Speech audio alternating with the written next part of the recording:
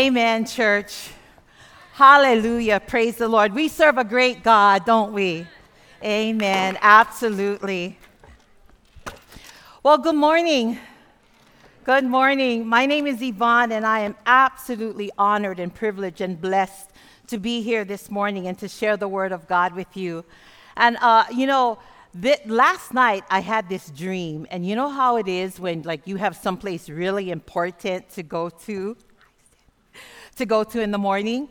And so I knew I had to be here early this morning to deliver the word, and the first service is at 8 o'clock. But I had this dream that I woke up and it was 8 o'clock. And I was so panicked, and it was weird because I was at this hotel, and I was trying to find the key for the room and to get the bag and to get my key for the car and all of that.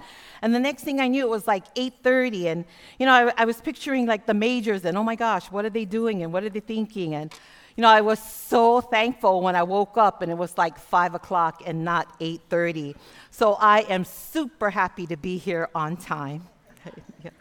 And so good morning again. And I can't believe that we are in the second week of February 2020.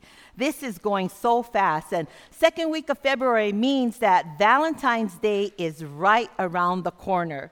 In fact, it's coming up this Friday. So Valentine's is a time when, couples are celebrating love and giving each other gifts and writing nice and sweet things to each other in a card or in a note. And I was thinking there might be some of you who aren't very poetic. And so I'm going to give you some help. Here are a few mushy quotes that you can borrow from the internet to write in your card. So how about this one? See if this is you. If I had a flower for every time I thought of you, I could walk through my garden forever. Or, if you live to be 100, I want to live to be 100 minus 1 day so I never have to live without you. Write that one. That's going to get you points. Okay. And then the old classic, how do I love thee? Let me count the ways. So sweet, right? Yeah. And you married couples, you have taken love to the next level. You took the plunge, you said I do, you put a ring on it. And so I want to take this quick survey, and to entice participation, I have a gift card. And so if you didn't budget to get something for your Valentine, no worries, I got your back. All you got to do is win this, all right? So, married couples, I'm going to ask you to please stand up. And don't worry, I'm not going to ask you to come down here or to do a dance or to kiss in front of everybody, or any of that, yeah? I just want you to stand up right where you are, right? And if you're here without your spouse because he's at work like mine, then you can stand up too because your marriage counts, right?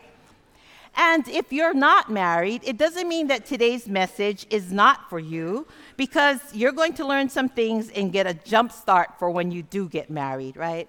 So, everyone, wow, we got a lot of married couples. Hallelujah. Yeah. Yeah. Woohoo. Woohoo. Engaged. All right. And so here's a stat that I want to share with you all. Do you know how long the average marriage lasts in the United States? It's 8.2 years, right? How sad is that, right? So I want to see how many of us have beat the odds here. Because as Christians, we should have longevity in marriage, right? So here's the survey, all right. Remain standing. If you have been married for 10 or more years, remain standing. The rest of you can sit down if you're under 10 years. Okay. And we're going to pray for you that you make it past that 8.2-year average. Okay? All right. If you've been married for 15 years or more, stay standing. The rest of you sit down. Nice, yeah. How about 20 years or more? Yeah? If you haven't been married 20 years or more, you can sit down. Wow. Oh, we're starting to see some spaces here, right? How about remain standing if you've been married 25 years or more? Everyone else can sit down. Wow. Okay, yeah. How about 30 years? Okay, wow, all right. If you've been married 35 years or more, remain standing. Okay, if not, sit down. Wow, well, yeah, We're like getting to the wire here.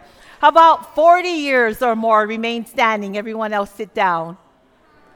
Wow, woohoo! Yeah. 45 years or more, remain standing. Everyone else sit down. Whoa, do we just have one couple left? One couple? Two?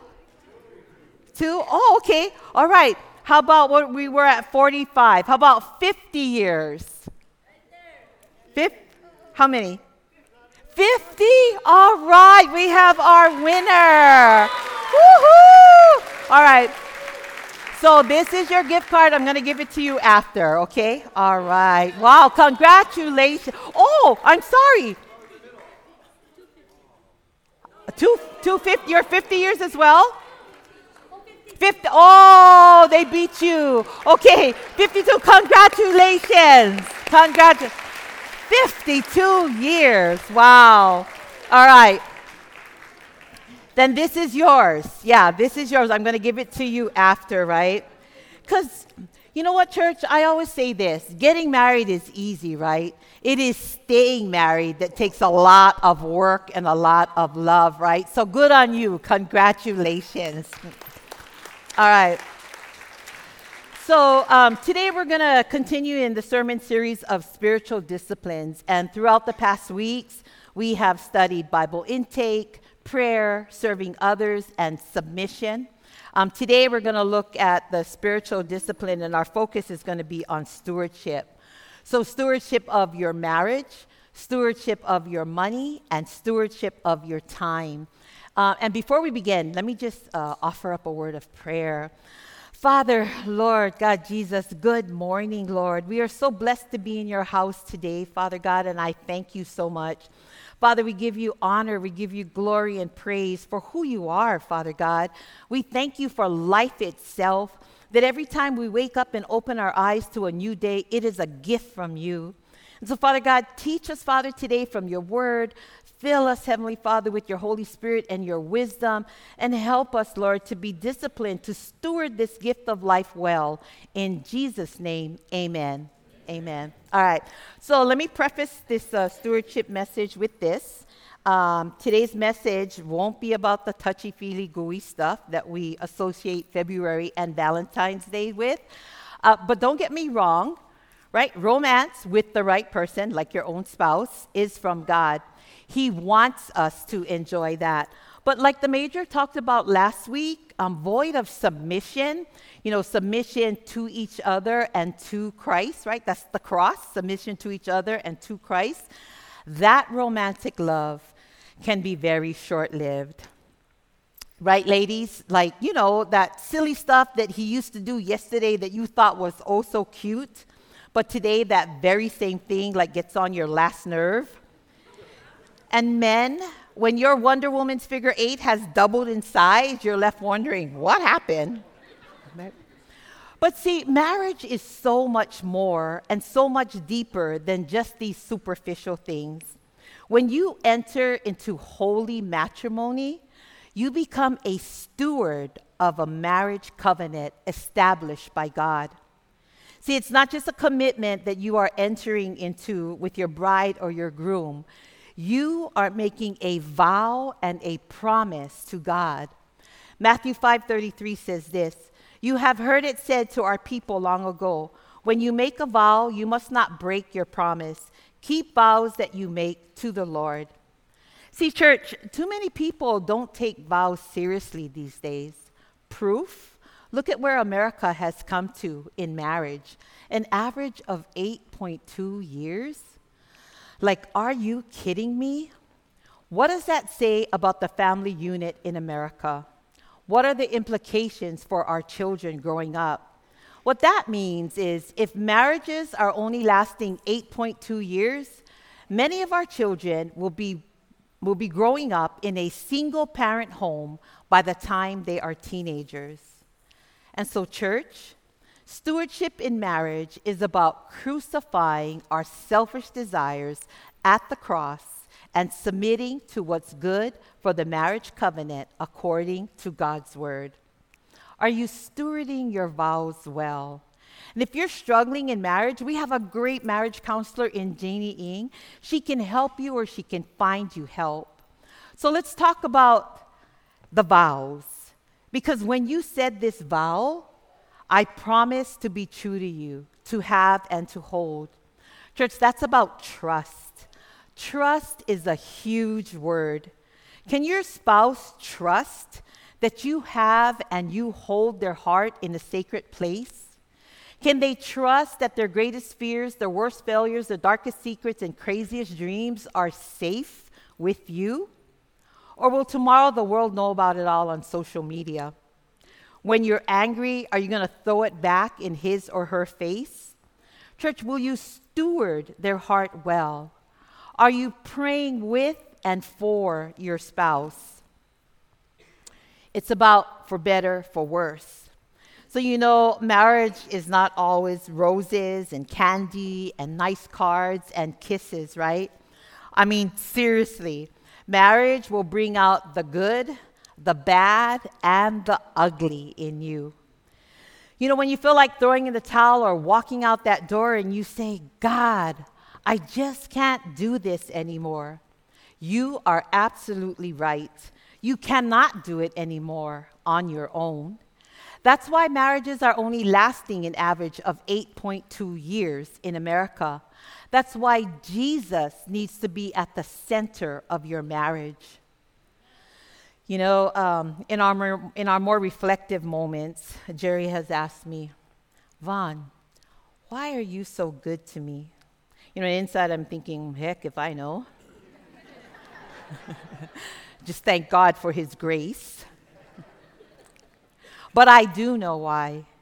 Because it is only by the grace of God that Jerry and I have been married for 37 years. And it is because in my ugly moments, God reminds me. He says, hey girl, that's my son you're talking to. Or he says, hey girl, stop yelling and go pray. For richer, for poorer. Here's another stat. Money fights are the second leading cause of divorce. And okay, I know you're all thinking, what's the first? It is infidelity. But where money is concerned, often it's not how much you make, but how well you steward what you have. See, couples, when was the last time you and your spouse actually sat down to go over your finances to establish a budget? And it's not something that you want to do on date night, but it is very necessary towards keeping harmony in the marriage. I've sat with a couple who asked me to sit with them because they can't talk about their finances for even 10 minutes without getting into an argument. And I've sat with a widow who knew nothing of her financial situation because her deceased husband took care of all the finances. And I know people don't like to talk about money in church, but God talks about money in the Bible. Malachi 3:10 says this, bring the whole tithe, the tenth, into the storehouse, that there may be food in my house.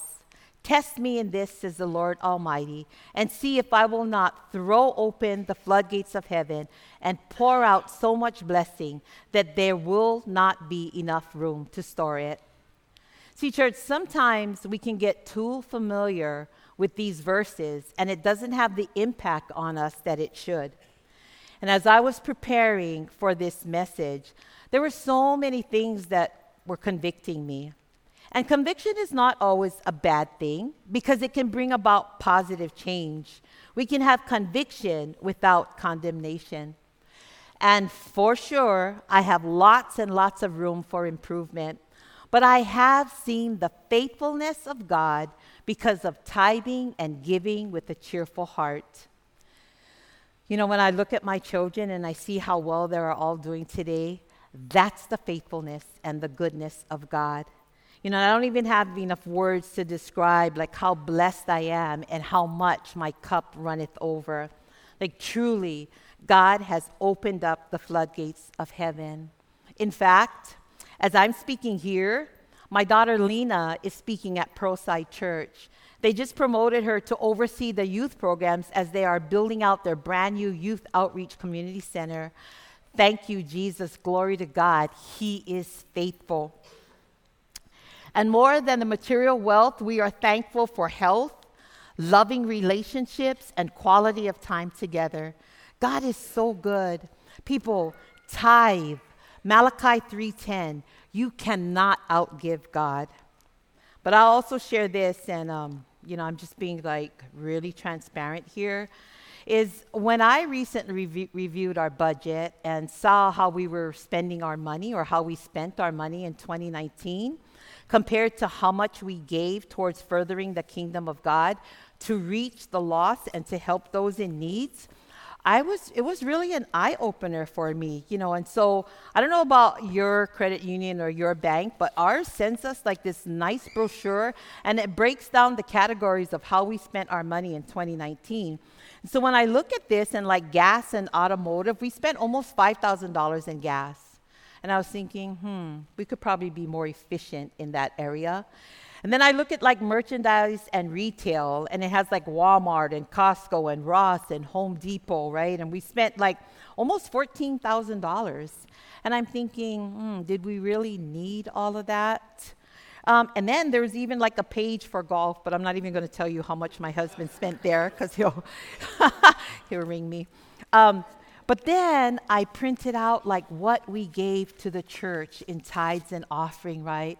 And there was just no comparison. And I know that I can do, or we can do so much better in that arena. And church, I shared that to ask myself, what am I doing with the finances that God has entrusted me to steward for Him? What does my financial statement reflect? Am I stewarding the finances that God has entrusted to me for His purposes or for my pleasures? And I'll say this, church, enjoy life for sure, but remember that we are blessed to be a blessing. So have a budget that includes giving for others. All right, the next one. In sickness and in health, until death do us part. That one is about time. In October 2018, Jerry had a heart attack and nearly died. And that was such a wake-up call for me. All those things about him that I thought was so annoying, well, they became cute and funny again. And maybe you're in the midst of caring for your seriously ill spouse right now. And maybe you might be this close to till death do us part. Or maybe your spouse has already been promoted to heaven. It's in times like these that you'd give anything for more time together. It's times like these that you just want one more day. God, just give us one more day, please. And you quickly come to realize how fragile and how precious life is. You come to realize what an honor it has been that God would give you His son or His daughter to steward in marriage. And you no longer waste time majoring in the minor things. See, church, how you spend your time is even more important than how you spend your money. Because when you lose money, you can make it back. But when you lose time, it's gone. See, too often we get to thinking about our possessions and we think, well, I worked for it and I earned it and I bought it. It's mine. I like the way that Pastor Robert Morris calls it a teenager problem. Those of us who have raised teenagers, or maybe you have a teenager now, you know exactly what I mean, right? When a teenager gets a bad attitude and has a sense of entitlement about stuff, how many of you have thought or said something like this? Hey, it's not your house. You live here, you eat here, you sleep here, for free, by the way. But don't get it twisted, child. Your father and I own this house. It ain't yours. How many of us can be like teenagers in God's house with this sense of entitlement, right? Look at your neighbor and tell them, it ain't yours. When the grandkids come over to our house, I love the way I hear them tell the neighborhood kids with such joy, "This my papa's house." Turn to your neighbor and tell them, "This my daddy's house."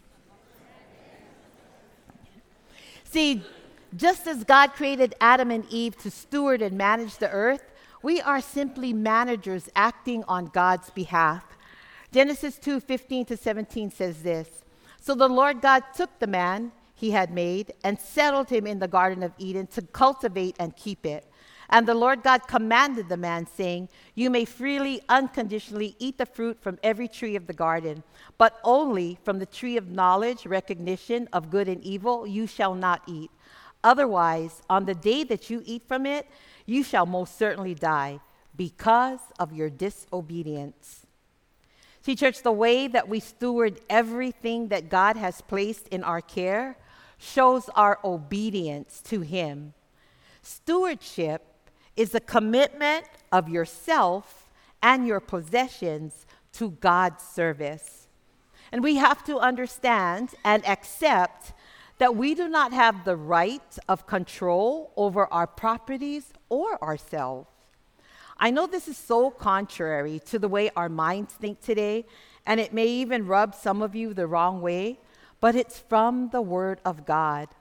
Ephesians 5:15-17 says this, "So be very careful how you live. Live wisely, not like fools.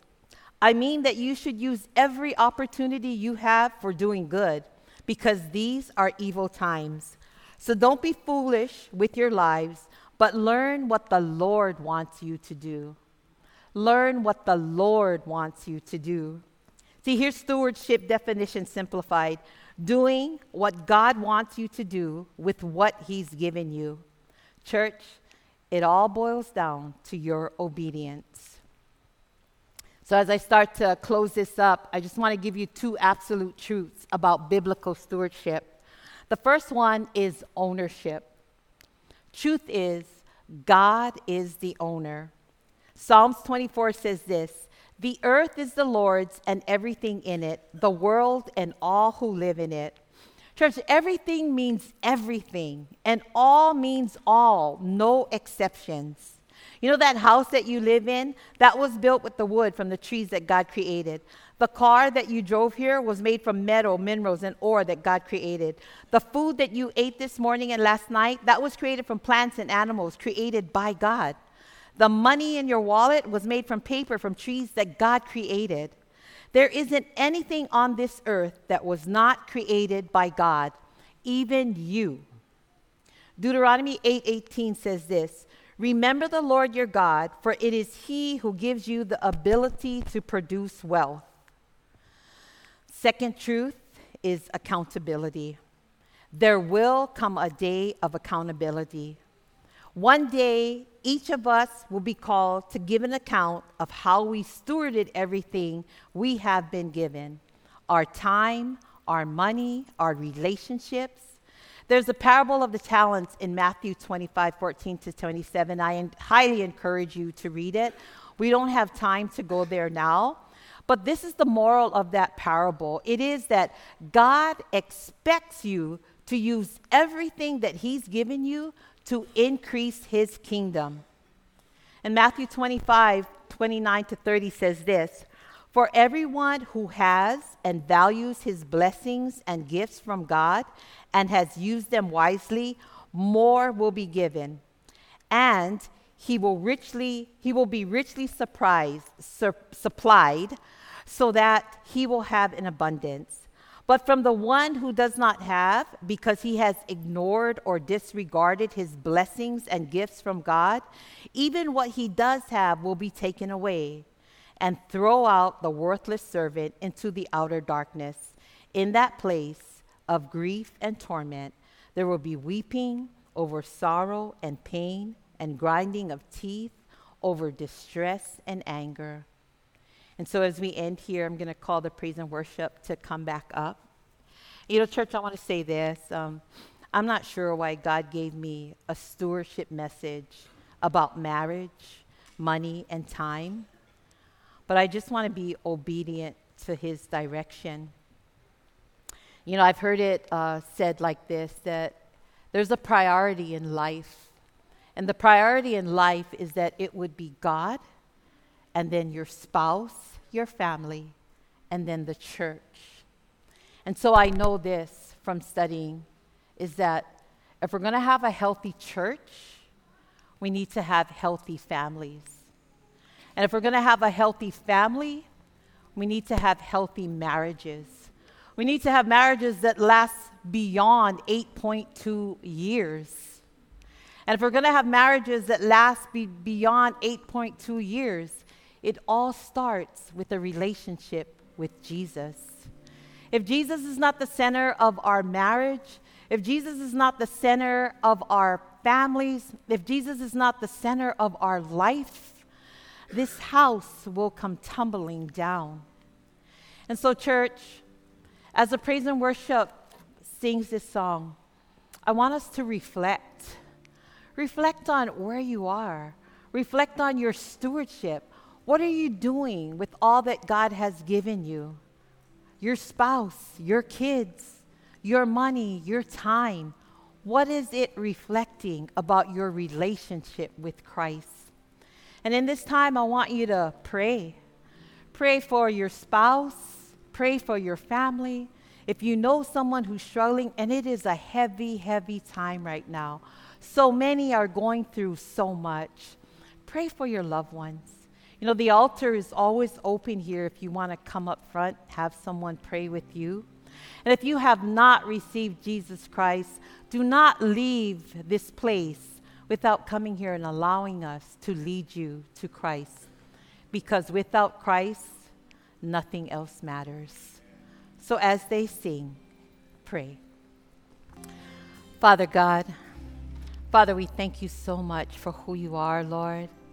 And Father, the enemy only comes to steal, kill, and destroy. Father God, I declare victory over every marriage that is struggling in this house today, Lord.